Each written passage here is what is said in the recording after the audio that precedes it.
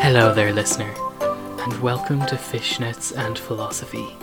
I am your host, Mix Bell Morgan, and I hope you'll join me on this journey of connection as we embark towards conversations that will be deep, meaningful, and insightful. So if that sounds like something you would enjoy, then sit back, put your headphones in, and let's get philosophical.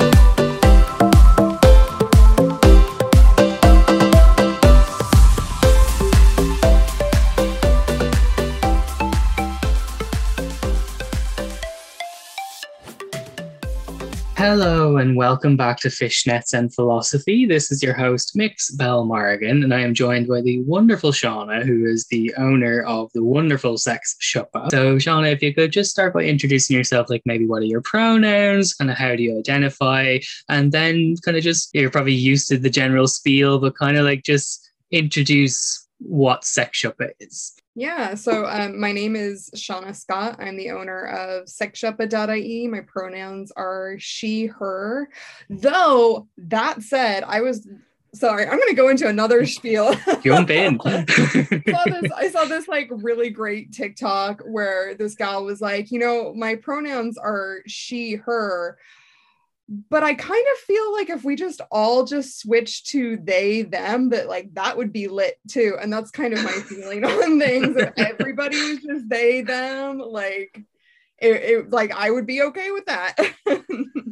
Exactly, it would make things a lot easier. Yeah. So perfectly content with she, her pronouns. But if people want to go with they, them, happy with that as well. Fantastic. Perfect. So you mentioned that you're the owner of sexshoppa.ie. So kind of in the name, it is a sex sex shop. So kind of if you can just kind of jump in the general kind of what was it that made you want to start with Sex Shoppa? Was it just, did you feel there was an absence of the market, particular in Ireland, or it's just you felt it was something that Irish people didn't know they needed yet? Yeah, so it was a little bit of both. I mean, there was definitely sex toy shops in the market already. There have been sex toy shops in Ireland since the late 80s, early 90s. But I suppose it started, the ideas started popping into my head probably around 2011, 2010. I was in the market for a vibrator because my vibrator at the time had broke. And so I was doing a bit of shopping. I was also doing a little bit of personal shopping for friends because they're like, oh, I know that you're shopping for a vibrator. So what's the best one for me? So I'd be taking them into sex toy shops around Dublin, trying to find the right vibrator for them, and not having the best shopping experience because there was a lot of cis male dominated spaces, or you had the very kind of cis het hen party aesthetics, so right, yes. Which is fine, but it was just they're very what's the word I'm looking for, overrepresented in the marketplace. And so as a queer lady, I was not really finding the shopping experience that I was happy with. And I'm from Seattle originally, so I knew that I'd be going home to visit my folks soon enough, in the next few months. So went home to visit them. And while I was there, I was up in Seattle. So I was just I'll just pop into Babeland. Babeland was our big lesbian founded sex shop that was right around the corner from the college that I dropped out of. So it was it was in the neighborhood. And I was just really blown away by the level of customer care. And I come from a retail background. I've never had a proper job. I've always just worked in retail. Not that retail isn't a proper job, but I knew that it wasn't something that I wanted to necessarily be in for the rest of my life. Yeah. Which is gas, because now I am in it for the rest of my life. I think the important thing was like I didn't want to work for someone else. That was Yes. the key component. That was a caveat. Yeah. But I was really, really blown away by just how nicely everything was displayed. Like it didn't like I got good vibes off the place, and I didn't feel creeped out by the employees. Like it was just I just felt like a regular shopping experience. And I felt like I was talking to people who got me, and like I got them as a business and stuff. So I went away from that interaction, and I texted my best friend Tara, and I was like, I think I want to run a sex shop. And she was like, I think that you absolutely need to do that. Yeah, for supportive friends. No, it was more like, I think we need to absolutely do that.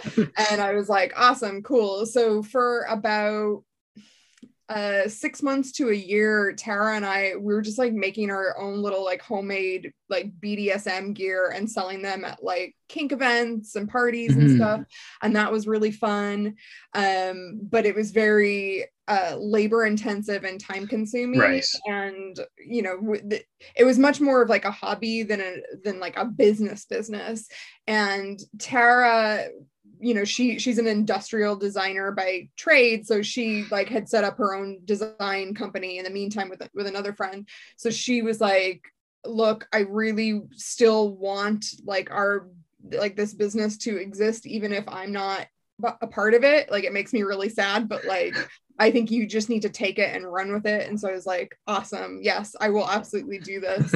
And then I think that was like in August or September of 2012. And so the next few months I spent kind of planning things out, trying to figure out if I could have a physical store, and then very quickly realized that was not going to happen on my shoestring budget. So instead what I did was I took all of the savings that I had.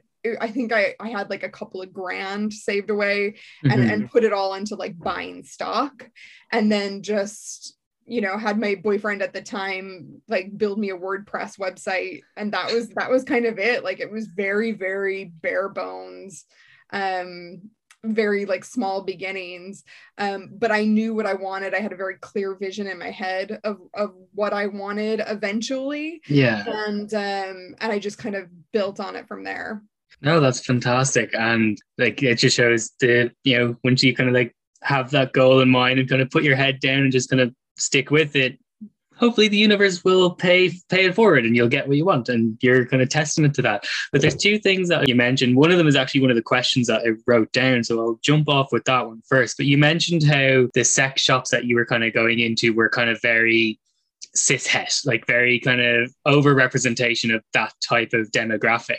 And like for myself as a penis owner, I still don't know if owner is the right word, but I always come back to saying penis owner. But as someone with a penis, I've always felt that when searching for sex toys, it does kind of have that kind of over-representation of cis-het, in the sense that majority of most toys, when you go to even most online markets, but particularly in physical spaces, are that kind of very limited stroker, fleshlight, plastic butts, that type of thing of like, this is what a person with a penis, of course, what they only want.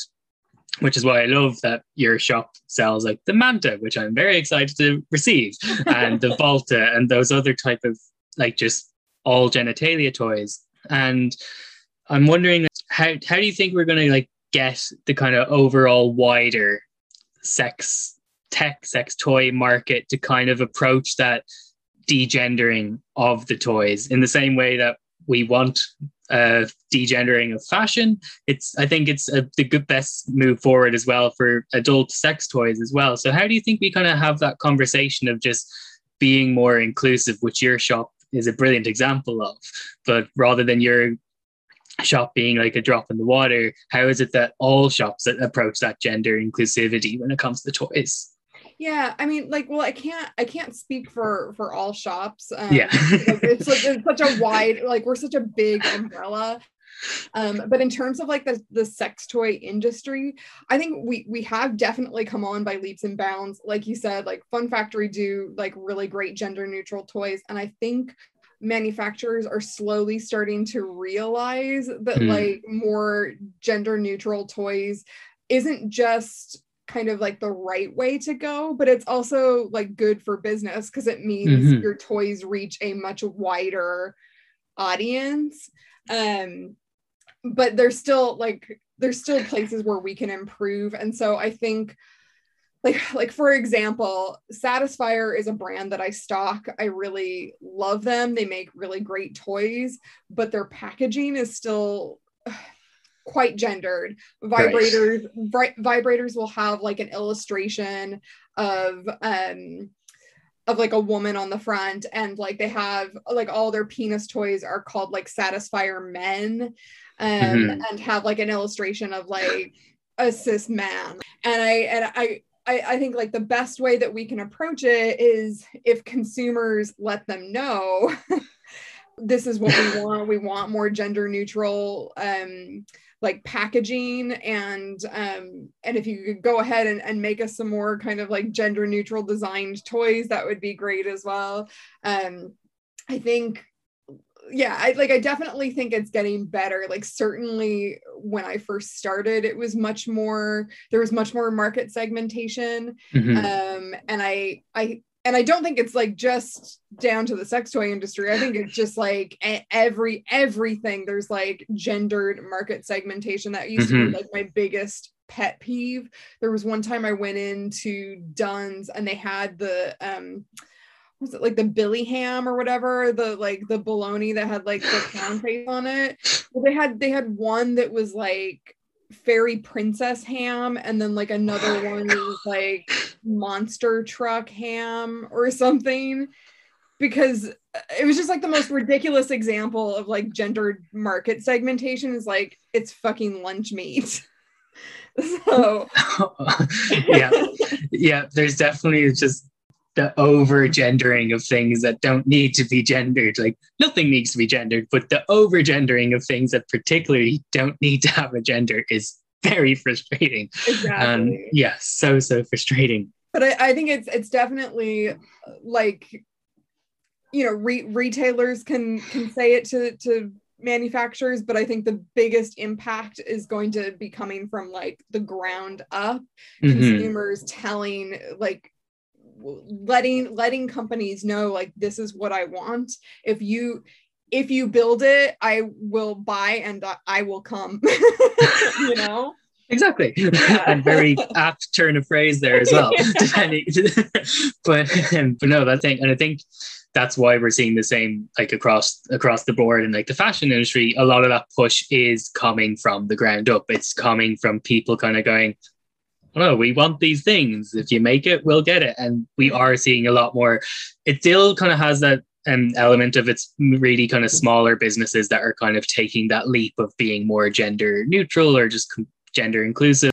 So hopefully bigger brands will start taking that leap as well down the road. And I think in general, when it comes to whether it's the sex tech, sex toy industry, fashion industry, it tends to be smaller, usually queer owned businesses that make those leaps. And then the rest of the mainstream cis society is like, oh, well, actually there's money in there, so we'll do it too. Yeah. But they won't make that leap until they realize they can make a quick buck off it. Oh yeah, like there's nothing that I find more frustrating. Well, I suppose like, it's this ever kind of balance of like, it's a good thing, but also it's frustrating when you have like people like me and like all the other, you know, small like indie retailers, like queer-owned sex shops that have put so much work into educating the public about toys and educating the public about like toy materials and stuff, and then seeing like a fast fashion brand that will go unnamed start to sell sex toys because they saw all these news stories after like quarantine happened that like there's big business in like in sex toys now that we're all in lockdown. And just like, you didn't even want to fucking know beforehand. Like that would be seen as like, you know, just business suicide to be seen like selling sex toys, and then suddenly like, so that's just like my little bugbear. But that's just me being bitchy and petty, because like I want those customers. And you'd be the better place for those customers to go to as well, because you're more knowledgeable than a big fast fashion brand that's just kind of churning it out. And I think actually something you mentioned there, which again, I'm loving this. The conversation is just naturally going to where I wanted to pick it up. That's brilliant. But there's something you mentioned there about like the smaller businesses like yourself doing the education on the kind of body safe materials. And something like particularly like I know for myself, when you're kind of starting that journey of looking for sex toys, it's kind of like the wild west. It's, you don't really know where to go. And also as an industry, it still kind of has, it feels like the wild west in the sense that it is kind of very underregulated, in the sense that when it comes to toys that are made, you can like go on to Wish or AliExpress or any of those kind of really cheap sites to find toys that are like, you know, €2, €3. And as a consumer, you don't really think about the materials like that go into making those. And there's a reason they're probably so cheap. So as a business owner who does their best to educate on body safe materials, what like kind of like, I guess, warning factors, or what would you tell people to look out for when they are looking? Is there like materials to definitely 100% avoid, or just basically go to an actual qualified sex adult shop and they'll have the body safe toys? Yeah, so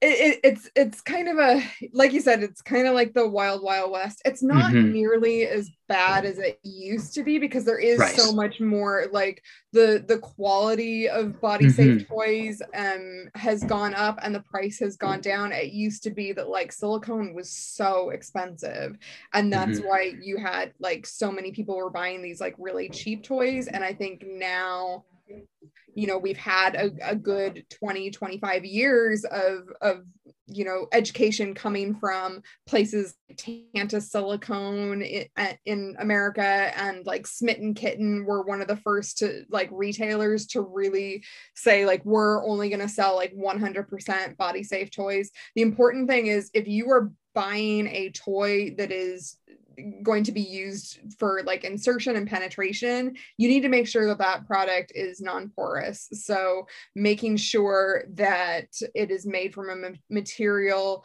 like silicone or hard plastic, stainless steel, tempered glass, treated wood, like things that aren't going to harbor bacteria.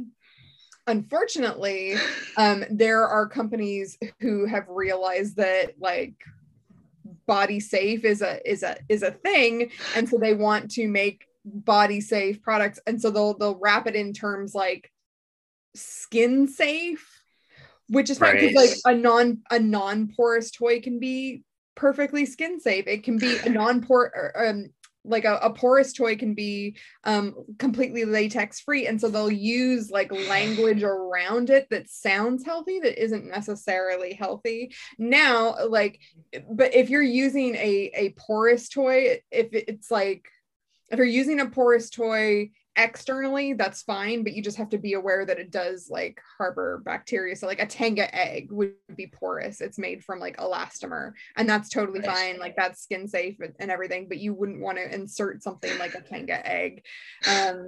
Firstly, it'd probably get lost inside you. But because it's like, it's squishy, but second of all, like you don't want to put like a porous toy inside you. But sorry, I'm like, I've completely lost track of like it's such a wide ranging thing. But yeah, just making sure that you go for like a non-porous toy if you're going for something that's going to be used for penetration is like the most important thing, and not buying toys that are made of things like PVC or that would have like phthalates in it, like lots of like plastic softeners that are going to like break down a porous toy that can then leach those chemicals into your body when you're using it internally. Yeah, we kind of want to avoid that type of thing happening. So yeah, which is why definitely I think the advice I would say is make sure you're going to an adult shop that you know that at least you know that what they're selling is what they're selling, Yeah. as in rather than kind of going, oh, this thing is only like €2, €3 on Wish, like it's, even if it's not great, it won't be that bad. It's, oh, well, you never know. I think like the most important thing is like to familiarize yourself with the types of body safe materials. So like I said, like silicone and hard plastic and stainless steel and stuff like that, and be like, okay, right, this is the material that I want, and I'm just going to like look for products that are made from that one particular material, and any else it's like a registered trademark material, they don't tell you what exactly it is, maybe veer away from. Be a bit cautious when you see that. Yeah. You mentioned earlier that like, you're originally from Seattle, and that's Babeland, that big sex shop that kind of like was the epiphany of made you realize this is what I want to do. Like coming from like Seattle, like in America, but particularly Seattle, like did you notice that there was like kind of a difference in how the local kind of culture, like wider society, approached sex toys and stuff like that? Like the reason the way that shop was so big is because there was, I guess, more of an acceptance of kind of sex and sexuality compared to in Ireland, which historically and kind of still is a very kind of sex negative culture and country. So did you feel it would be almost harder for it to take off, knowing the Irish cultural society? Not really. I mean, and just to be clear, like I say Seattle, but I grew up in the suburbs, and it was like full on born again Christian. Right. Like, I did not come from like, so like Babeland is in the Capitol Hill area of Seattle. It's our neighborhood. Okay. And well, not anymore since Amazon took over, but at the time, like Capitol Hill was like our big like LGBTQ community, and my college is like right smack dab in the center of it. And so like it was weird going there every day and feeling really at home there, and then going home to fucking Puyallup, which is like really super conservative. There's a scene in Lady Bird where someone has like a bumper sticker or a t-shirt that says like save a horse, ride a cowboy, and that was, and I swear to God, that was on every bumper sticker and t-shirt. So many girls wore that thing. I was just like, oh my God, it's like they took my teenage years. They just knew. So like we were really, it was suburbs, but it was very kind of like country suburbs. How to describe it? It was suburbs, but everybody drove a pickup truck. I get you. So like it's weird being from an area that's like so closed and conservative, and knowing that just 40 minutes up the road is Capitol Hill.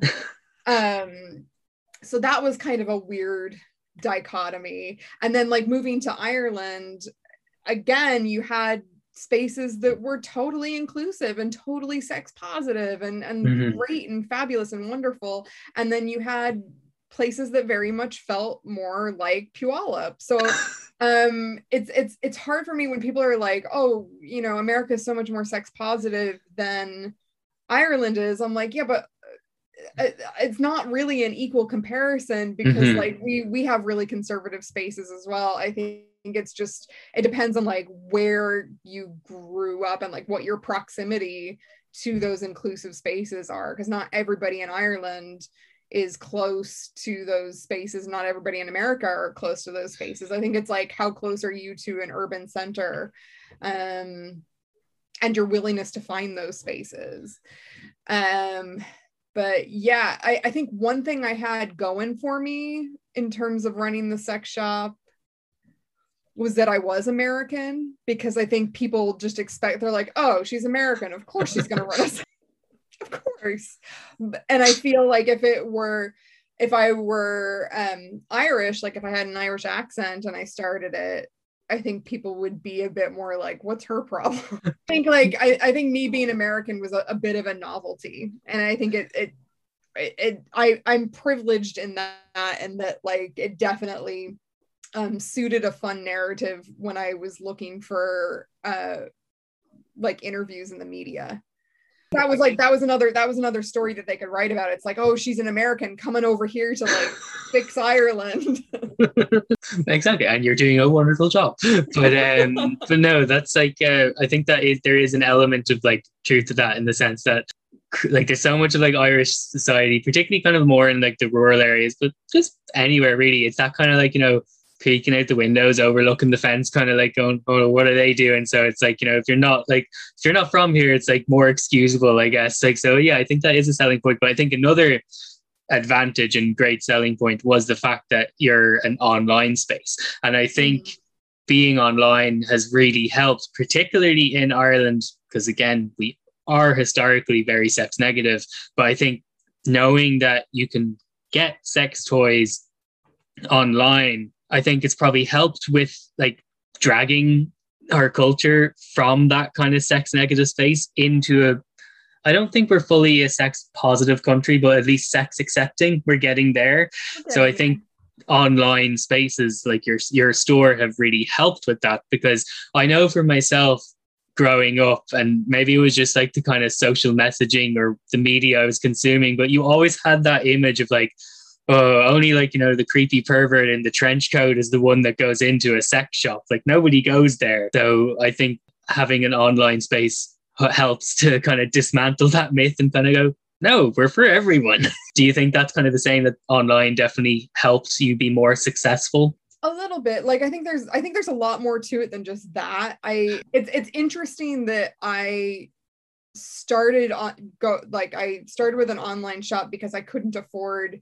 the fancy shop window that I wanted, the fancy beautiful shop window of my dreams, where I like the merchandising and like prop setups and stuff, and like that was originally what I wanted, because I thought that that's what people would be attracted to. It's like if I basically copy my favorite sex shops from the States, like Smitten Kitten and like Babeland, that it like somehow like magically people will just like come flock to it, but that wasn't the case. And I started realizing like, oh no, having an online shop is really nice, because it means I have much more access to, I mean, first of all, I get to have a lie-in the morning and pick my own hours, which is great. But also I have like customers aren't beholden to the proximity of the shop. Like I can have customers from all over the country and have conversations with people from all over the country. My customer, I don't have like one main demographic, you know. Like I sell to younger people on Instagram and TikTok, and then I also have like a network of doctors and physiotherapists who like recommend my shop to patients who are going through menopause, or patients who have just had children and are recovering from that. I have gynae oncology doctors who have recommended me to, like, you know, patients recovering from cancer care.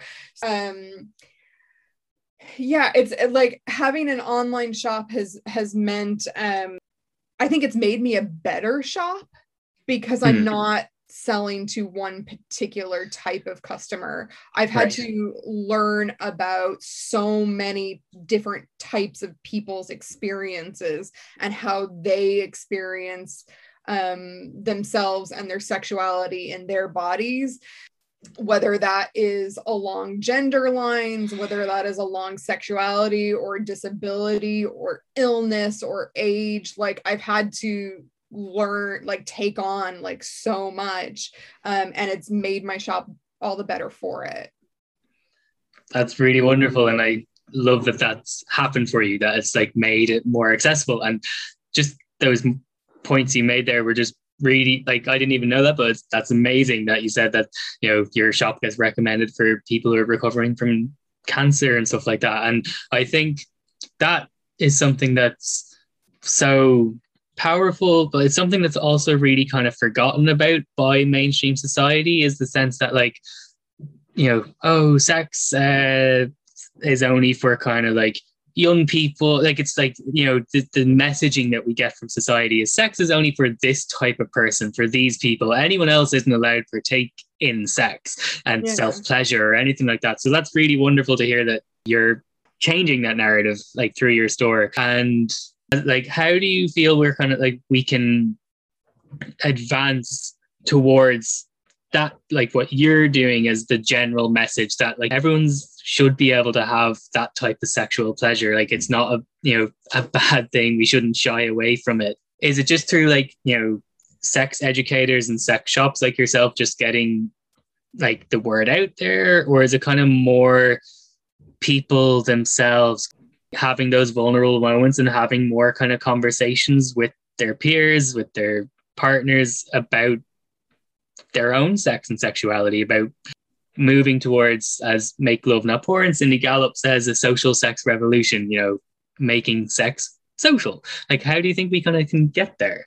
Yeah, well, I mean, like, I think it's great that we have had such a big influx in sex educators, especially like coming into like lockdown. I think there's been such a huge explosion in sex educators online, which is fantastic.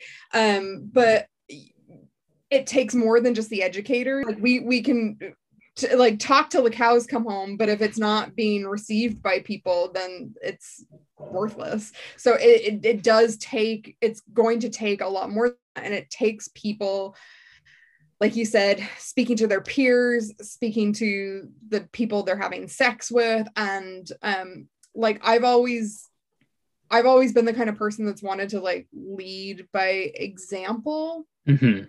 So just having those like frank and honest discussions with the people that I'm having sex with, and having those like frank discussions. Like if I hear like a group of my friends like giggling about a vibrator, be like, okay, cool, let's talk about vibrators then. Like, that's why you invited me here, right? Because I'm the vibrator. Just not using euphemistic language is so important. Like, and using the correct terminology for things. Like there's just been like so many times where I will just like talk about like certain types of sex toys. I'm like, okay, cool. Like, do you want to know about like butt plugs or dildos or whatever? And then people like being like, oh my God, and just getting like really giddy and giggly. And I just have to, I feel like almost like a primary school teacher in those moments, or I'm just like, okay, I'm going to let you get the giggles out, and then done, we can actually get something done and talk about this.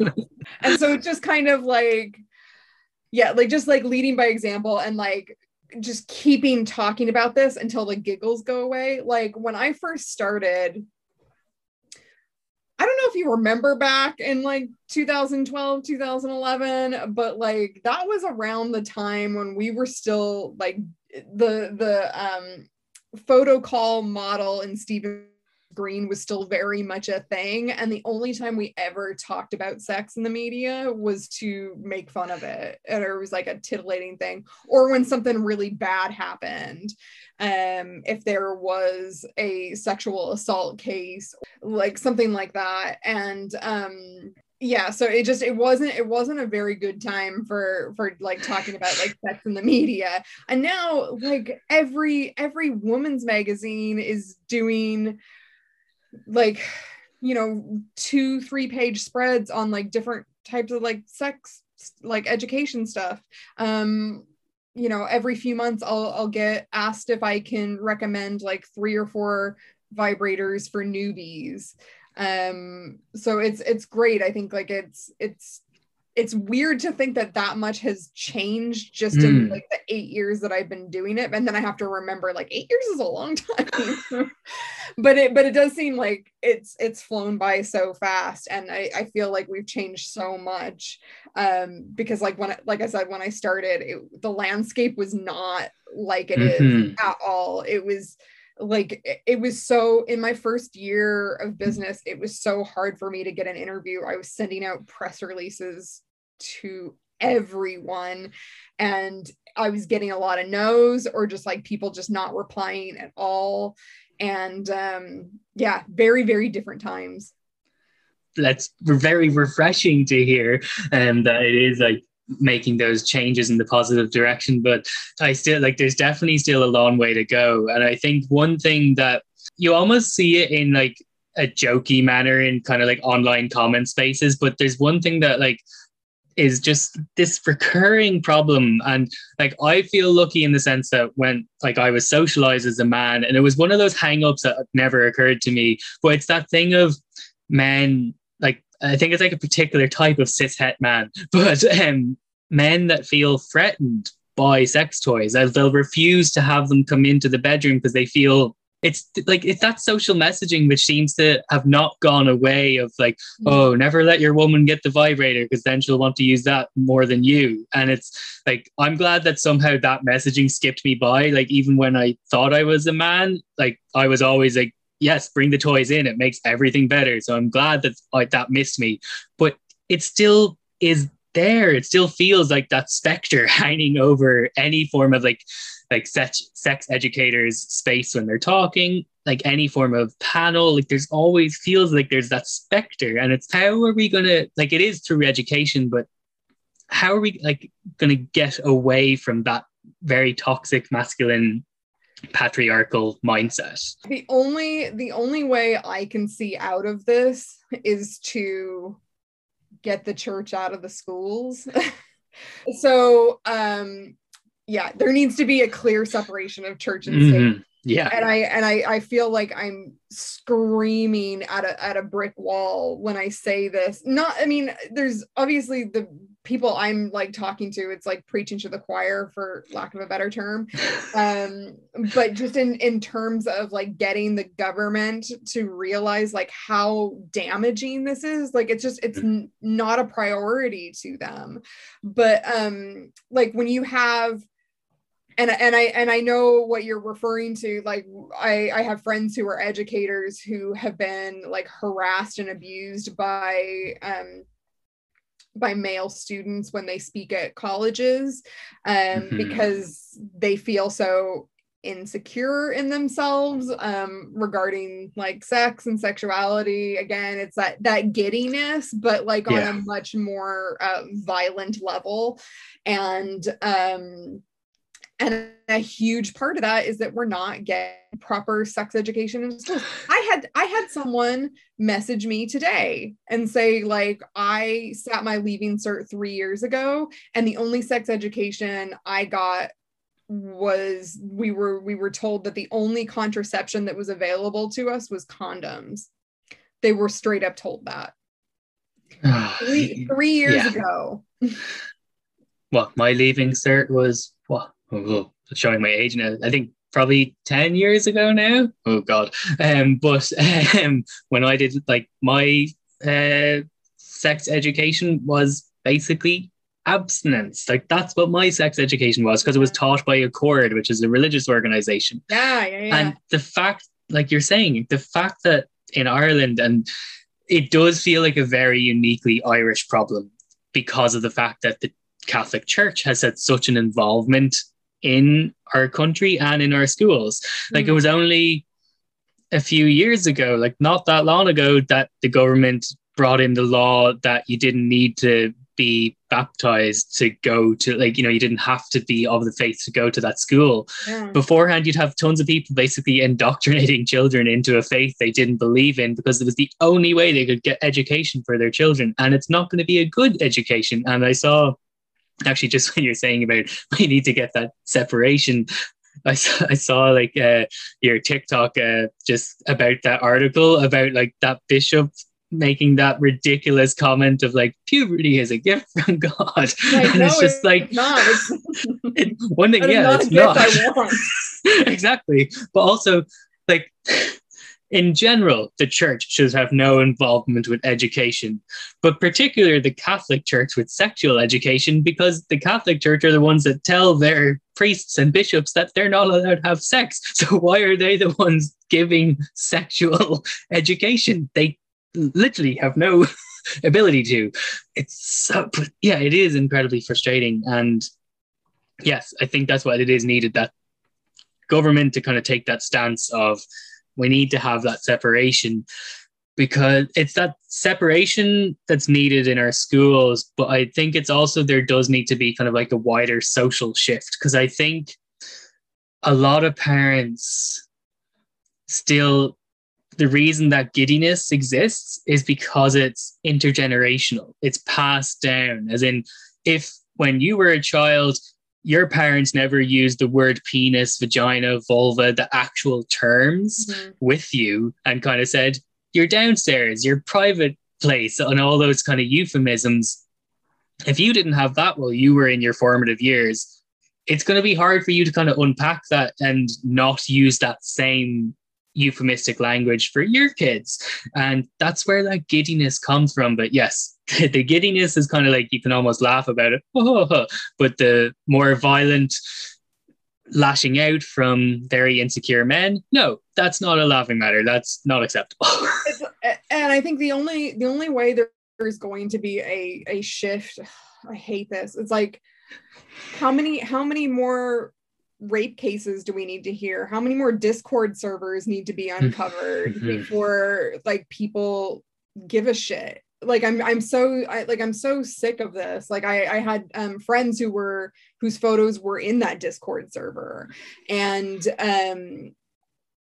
just, it just tears at you. And other friends who like, they weren't sure if their photos were in the Discord server, but they're pretty sure that they were.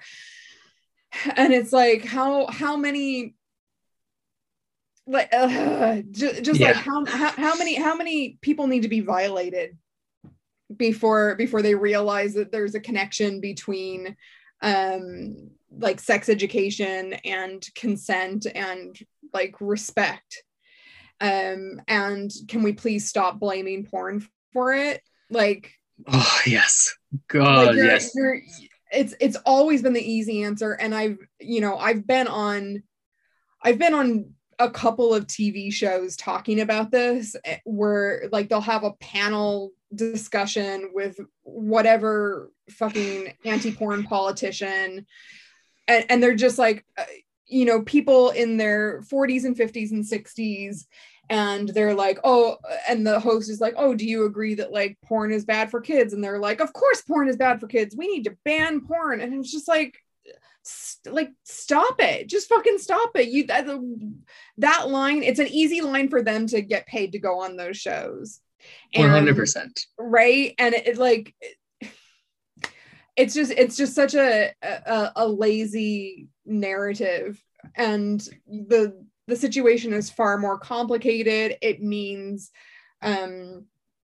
dismantling an education system and rebuilding it from the ground up. And that's not easy. Like, that's hard, but it's what is necessary for this to stop happening and for us to like move forward. But it baffles me that like an institution that has committed so many atrocities, and we're still going through it. We're still going through like mothers and baby homes and Magdalene laundries and industrial schools and all of like the decades and decades of like sexual abuse, and still uncovering it. And it's like they all think that was in the past, and the second that we shut the door in the Magdalene laundries, that it's over, and it's like it's not over. You still have them running schools.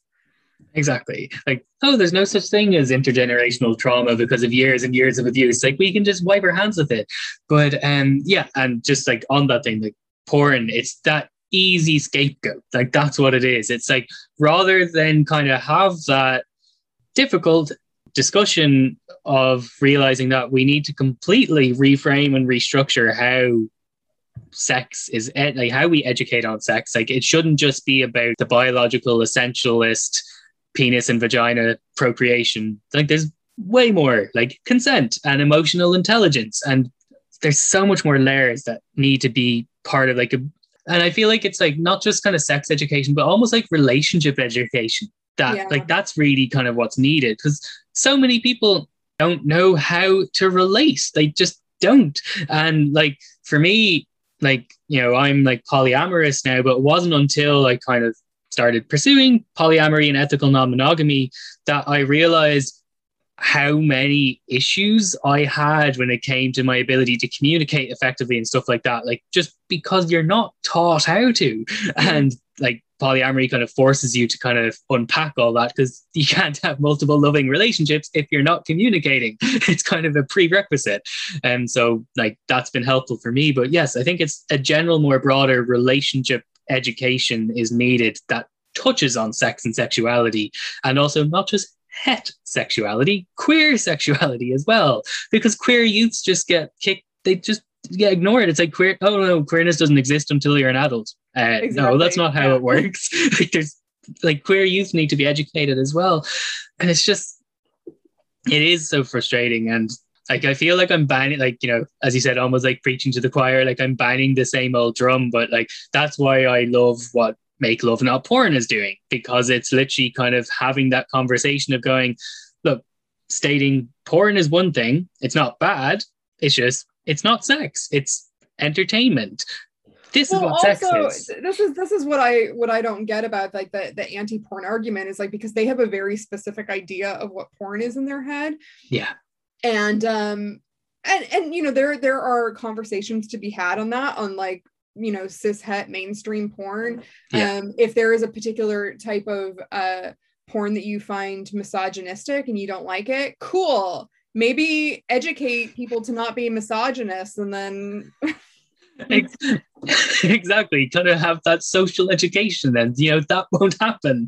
Yeah. Exactly. But yeah, there's just like broader, not even Make Love Not Porn, but there's queer porn, like, you know, or there's just like, you know, stuff made by like Erica Lust, like very kind of feminist, pro woman led porn. So there's a lot more different types of porn out there, but it is that kind of one mindset of this is what porn is, and this is what's bad, and this is why people have bad like sexual relationships. And it's like, no, stop scapegoating it. Have the real difficult conversation. But I think one thing, like just kind of circling back to kind of like education, but in like a different sense. But I love, and like you love it too, because it's become like one of your most popular selling toys now.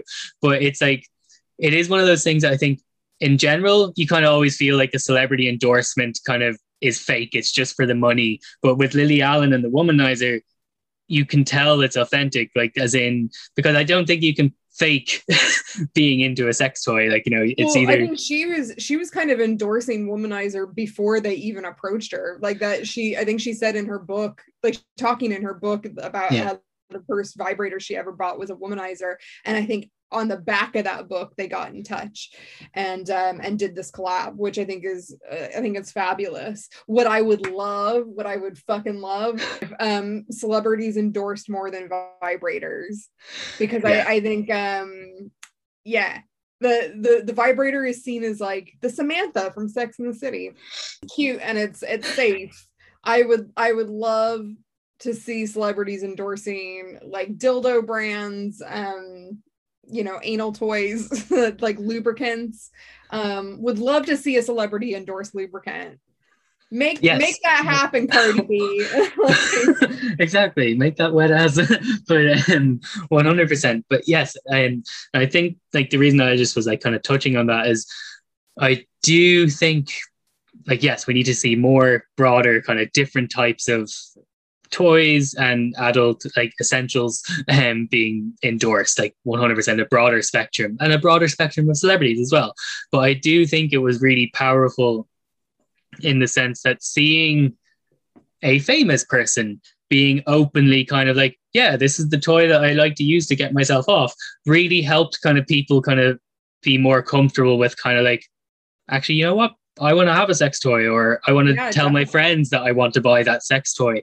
So I think though that is a very important thing. And hopefully we can have that kind of more of a mainstream platforming of sex toys and stuff like that. And just kind of on that, where do you kind of like, as I've seen a lot of like discussion kind of in like kind of sex education spaces recently about how the term sex toy is infantilizing because it has the word toy. Where do you kind of sit on that camp? Do you think it's like, it doesn't matter what we call it? They do like, they do their job anyway. We know what they refer to. Or do you think we need to actually change the term to make it more socially acceptable and less of a novelty? Nah, I think it's fine. Like, you can call it whatever you want. So there's a sex toy blogger, Epiphora, who I love. Like, she's so smart and so snarky. And I love that about her. But she had like an article recently about like what we should call our sex toys. And she's like, I call mine like sex toys because that's just what I call them. Like, and she would very much be of the opinion, like, we need to not use euphemistic language. Agree with her on that. But then I was also talking to another friend of mine who, works for a retailer. And she was like, look, I totally agree with this as well. She's like, we need to meet people where they are. Not everybody is comfortable with saying sex toy. And so, she's like, sometimes she's like, I like that there is a mix of the two, that you have some brands that will use more kind of luxury-esque, like health and well-being kind of language around their sex toys, calling something a pleasure object, which can kind of feel like it's taking some of the sting out of it for people. And that kind of makes me feel weird, because I'm like, oh God, are we just like being euphemistic and taking the meaning out of language? But then again, I had to think back on like, oh, well, no, like the way that I sell toys and accessories to people is different on Instagram as it is different to the doctor's office, as it's different to, when I'm talking to someone in person. It's like, it's kind of like a code switch. And that's, and I think that's okay, as long as you're meeting someone where they are. You can lead by example, but also you need to make people comfortable as well. And there's kind of a consent conversation in that. You don't want to embarrass someone or make them feel uncomfortable. Like Sex Shoppa has a sister site called Body Gras, and that's kind of, if someone is uncomfortable emails from Sex Shoppa, or if they want just like a healthcare product or whatever, I will send them to Body Gras, which just sells kind of more health and wellness products like dilators and the O-Nut and some lubricants and stuff. And so it's, you kind of have to like change it up for the comfort levels of the customer. And I'm okay with that. Yeah, no, I 100% I agree with that. And I think it kind of like, it really, as you said, meeting the person halfway and not making them uncomfortable. It's like, until we have that, who knows when it will happen, societal shift of people being more kind of just open with kind of talking about sex and sexuality, until we have that shift, there are going to be people who, either because they've come from a conservative background, a religious background, or just in general, it's just something that they're not comfortable with. Until we have that shift, there will be people who aren't comfortable kind of just talking about very open kind of like descriptive kind of sexual terms. So I think, you're right. I think it's like meeting halfway, kind of like the code switching, I guess, depending on the person, like what makes them best comfortable, which creates a better customer experience as well. And the more people that are getting pleasure from sex toys or pleasure objects, the better. So that's always a good thing. Actually, there's one thing that I want you to talk about as well, because I think it's something that I've always loved to incorporate in my own, either my self-pleasure or like when I'm in playing with partners, because I just think it's a fantastic thing and it makes everything better. But it is another thing that there's so much negativity around it. But lube, there's so many people who just kind of like are afraid of lube, or kind of think, oh no, if you're using lube, that's like because, I'm not like good enough down there for you or whatever. Like, so how do you think we kind of like can move towards a more kind of like lube is good perspective for across the board?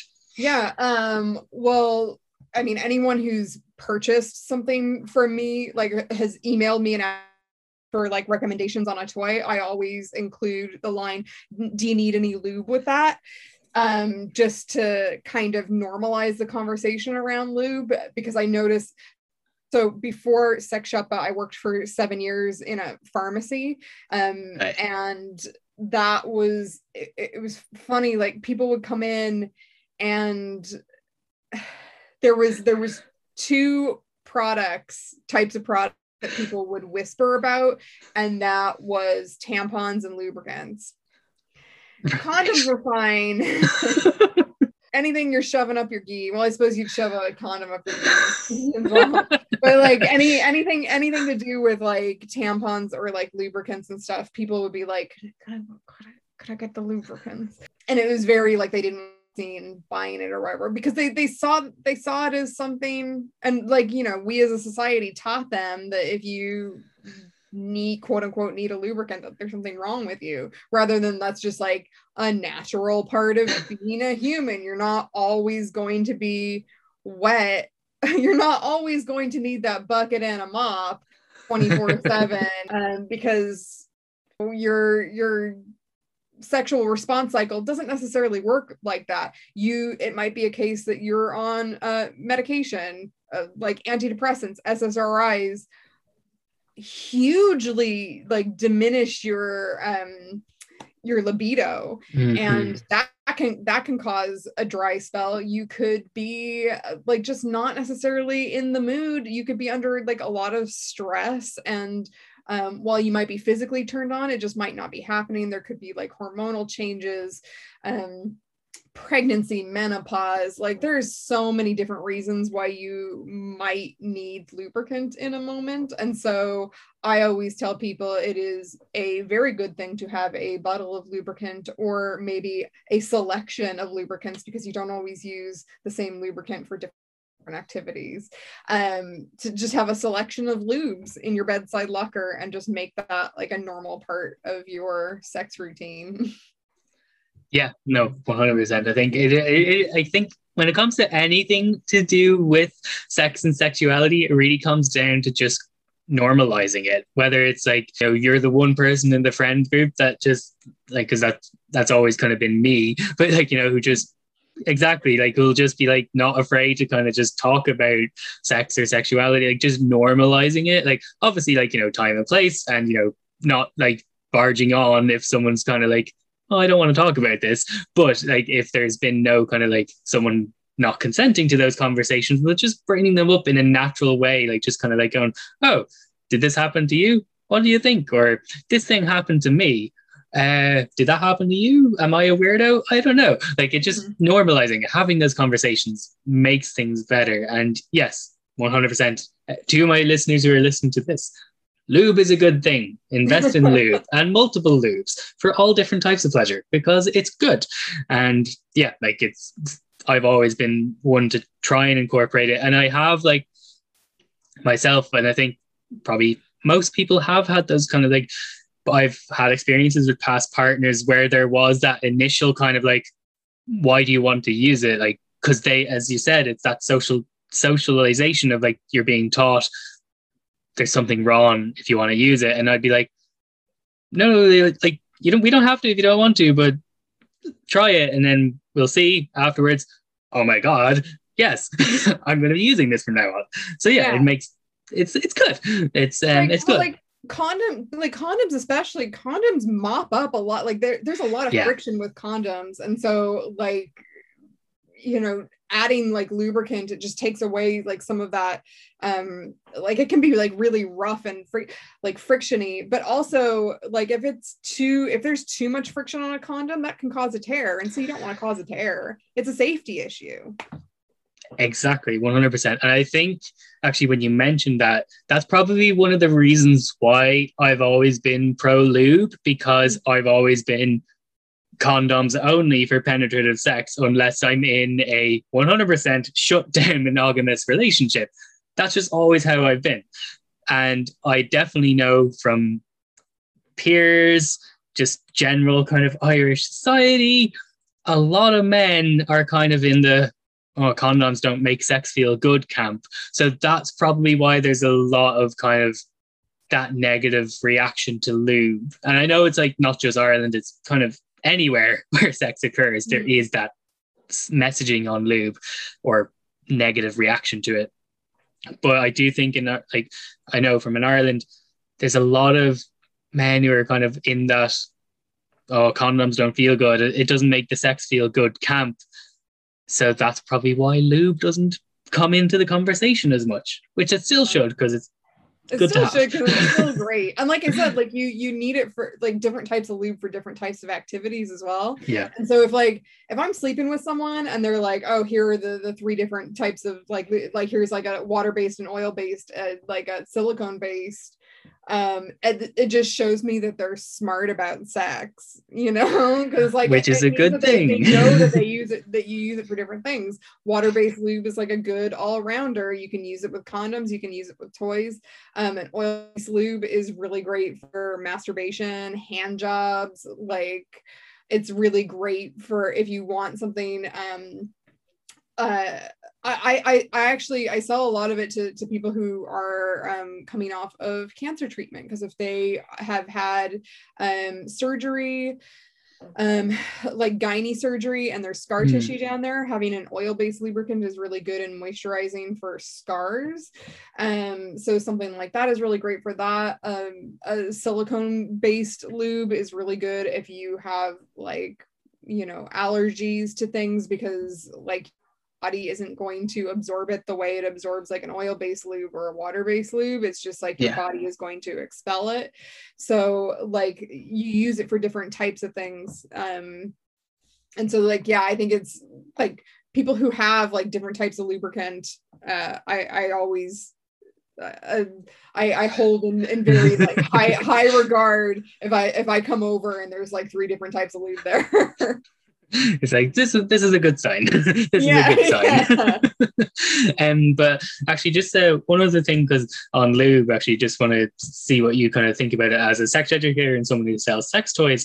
But I know from peers and stuff like that. But a common thing that a lot of people like to use when it comes to getting some form of lubrication is like coconut oil and coconut.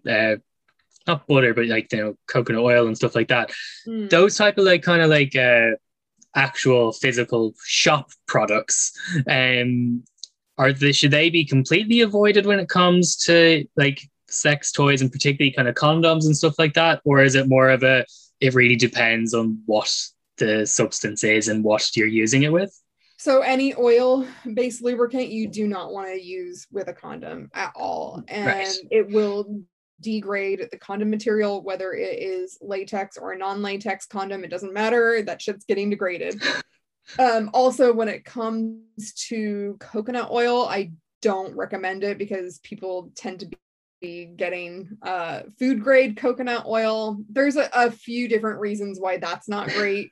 It has like sugar, like natural sugars in it. You do not want to introduce sugars into a very pH balanced area, because that means it's going to throw your pH out of whack, and it can contribute to yeast infection. So if you're like prone to thrush, not going to be great.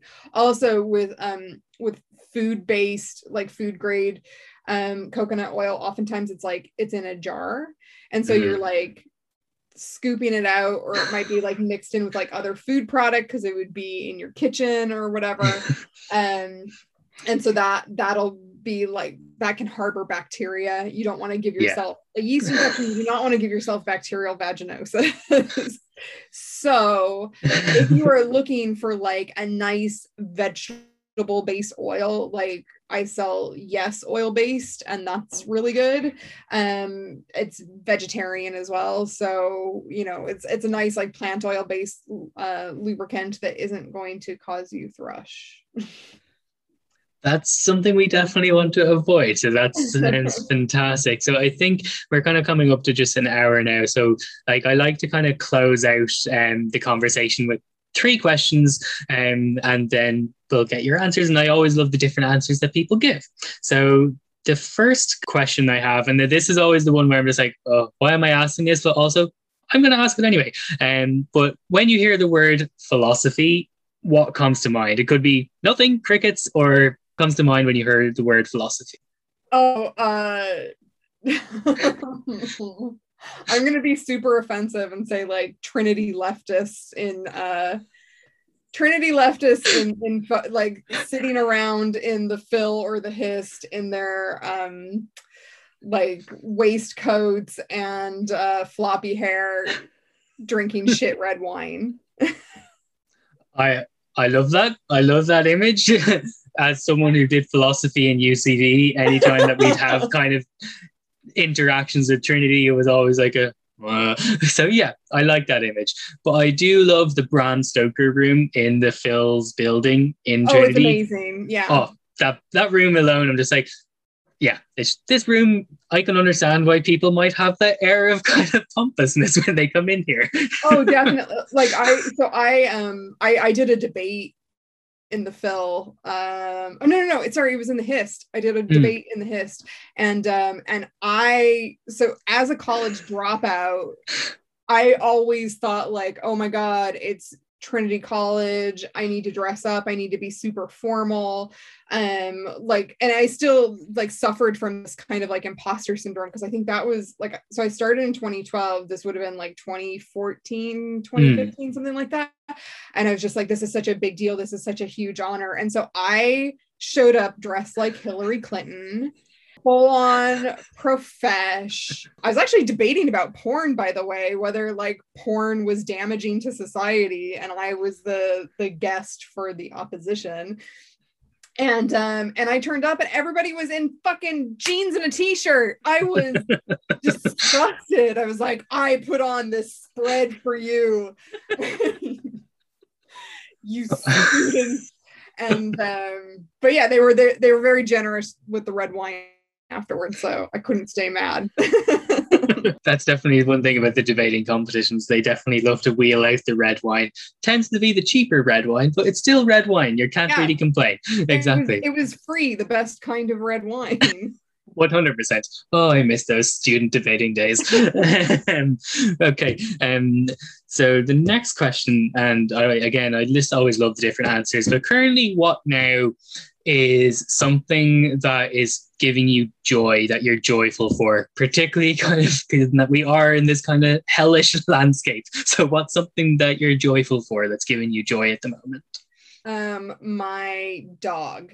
I love my dog. We adopted a greyhound from Hug, Homes for Unwanted Greyhounds, back in September, and he is just the love of my life. I love my boyfriend, but my dog is the love of my life. It's like, for anyone who's considering like adopting a dog, like please consider adopting a greyhound. They breed thousands and thousands of them every year, and so many of them do not make it to the tracks and need to be adopted out, and they are the best, most loving, just ridiculously stupid idiot dogs.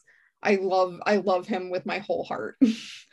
I love that. What is your dog's name for the listeners? My dog's name is Gozer, like as in like from the Ghostbusters. I love that. And that is fantastic. And yes, as well, that is another thing that I'm very much in the camp of, is adopt, don't shop when it comes to dogs, because Ireland still has a terrible problem of puppy farming and designer dogs that just have terrible health problems, because it's all about, I need the dog to look a certain way, rather than I want a healthy dog. So yes, I'm very much. Yeah, and like greyhounds and lurchers are generally some of the healthiest dogs you'll come across. I say that I just brought my dog to the vet and he cost me like $400 in a vet bill. But generally, like they're very like, they're some of the most like healthy dogs out there. If you are gonna go for a quote unquote purebred. It's so funny. I'm in like a Sighthound Facebook group where like people just, give their collective knowledge to each other and on like how to take care of your hound. And they do like meetups and stuff. And this one guy got brought into the group because he bought a puppy that he was told it was a Jack Russell Terrier. Oh. And it's like the most greyhound looking puppy, like the longest fucking legs. And like, how did you think that was a Jack Russell? Have you ever like you seen said, a it's Jack like Russell? it's these really like shitty puppy farmers Yeah. who are out here like not only, you know, bad practices and like breeding, but also just straight up lying about the breed. Yeah. And so he's like, I guess I'm a lurcher dad now. Probably a nicer, better dog to have than a Jack Russell anyway. So I'm biased. My own dog is a Shih Tzu, and a neighboring Jack Russell put a hole in his ear when he was a puppy. Yeah, so like we're very much anti Jack Russells. They're nasty. So greyhounds, lurchers, good. That's a good one. So the last kind of main question. What is something that you are hopeful for, that's giving you hope? I think that the thing that has really struck me since the start of the panorama is how much people do care about small businesses. Mm-hmm. Like that's something that's really been like, I know like sex and sex toys are my main like gig, yeah, but I'm really, really interested in how people have responded, just really coming together and being like, we need to support our small and local businesses. And I found that really hopeful, because I think, and I really hope it doesn't go back to the way it was. But Ireland has so many small businesses. I won a small business award back in 2014 and found out that like the stats are like 97% of our businesses in Ireland are small business, like small, like family run businesses. That is an insane statistic. Like that's like 97% of our workforce works for like a small business. And that's incredible. And I really hope that we kick it into high gear and really like nurture those like local enterprises.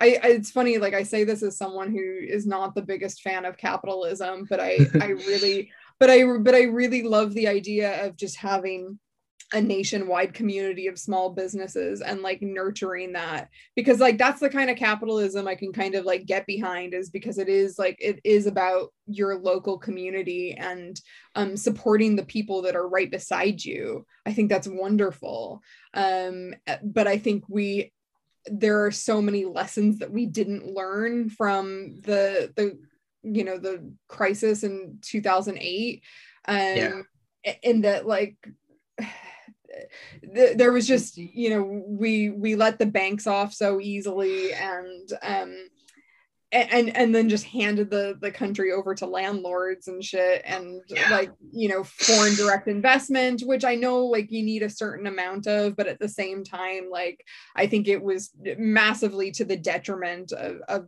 small and local businesses. And I think we really need to use this opportunity to take a hard look at like what we want to do in this country, like moving forward, speaking like as a small business owner myself, and like, moving to a part of the country where small businesses make up such a huge portion of the local economy. Like I moved to Sligo last summer, and there's so many young people doing so many cool things and just like starting businesses all over the place. And I just really want to see the country support that.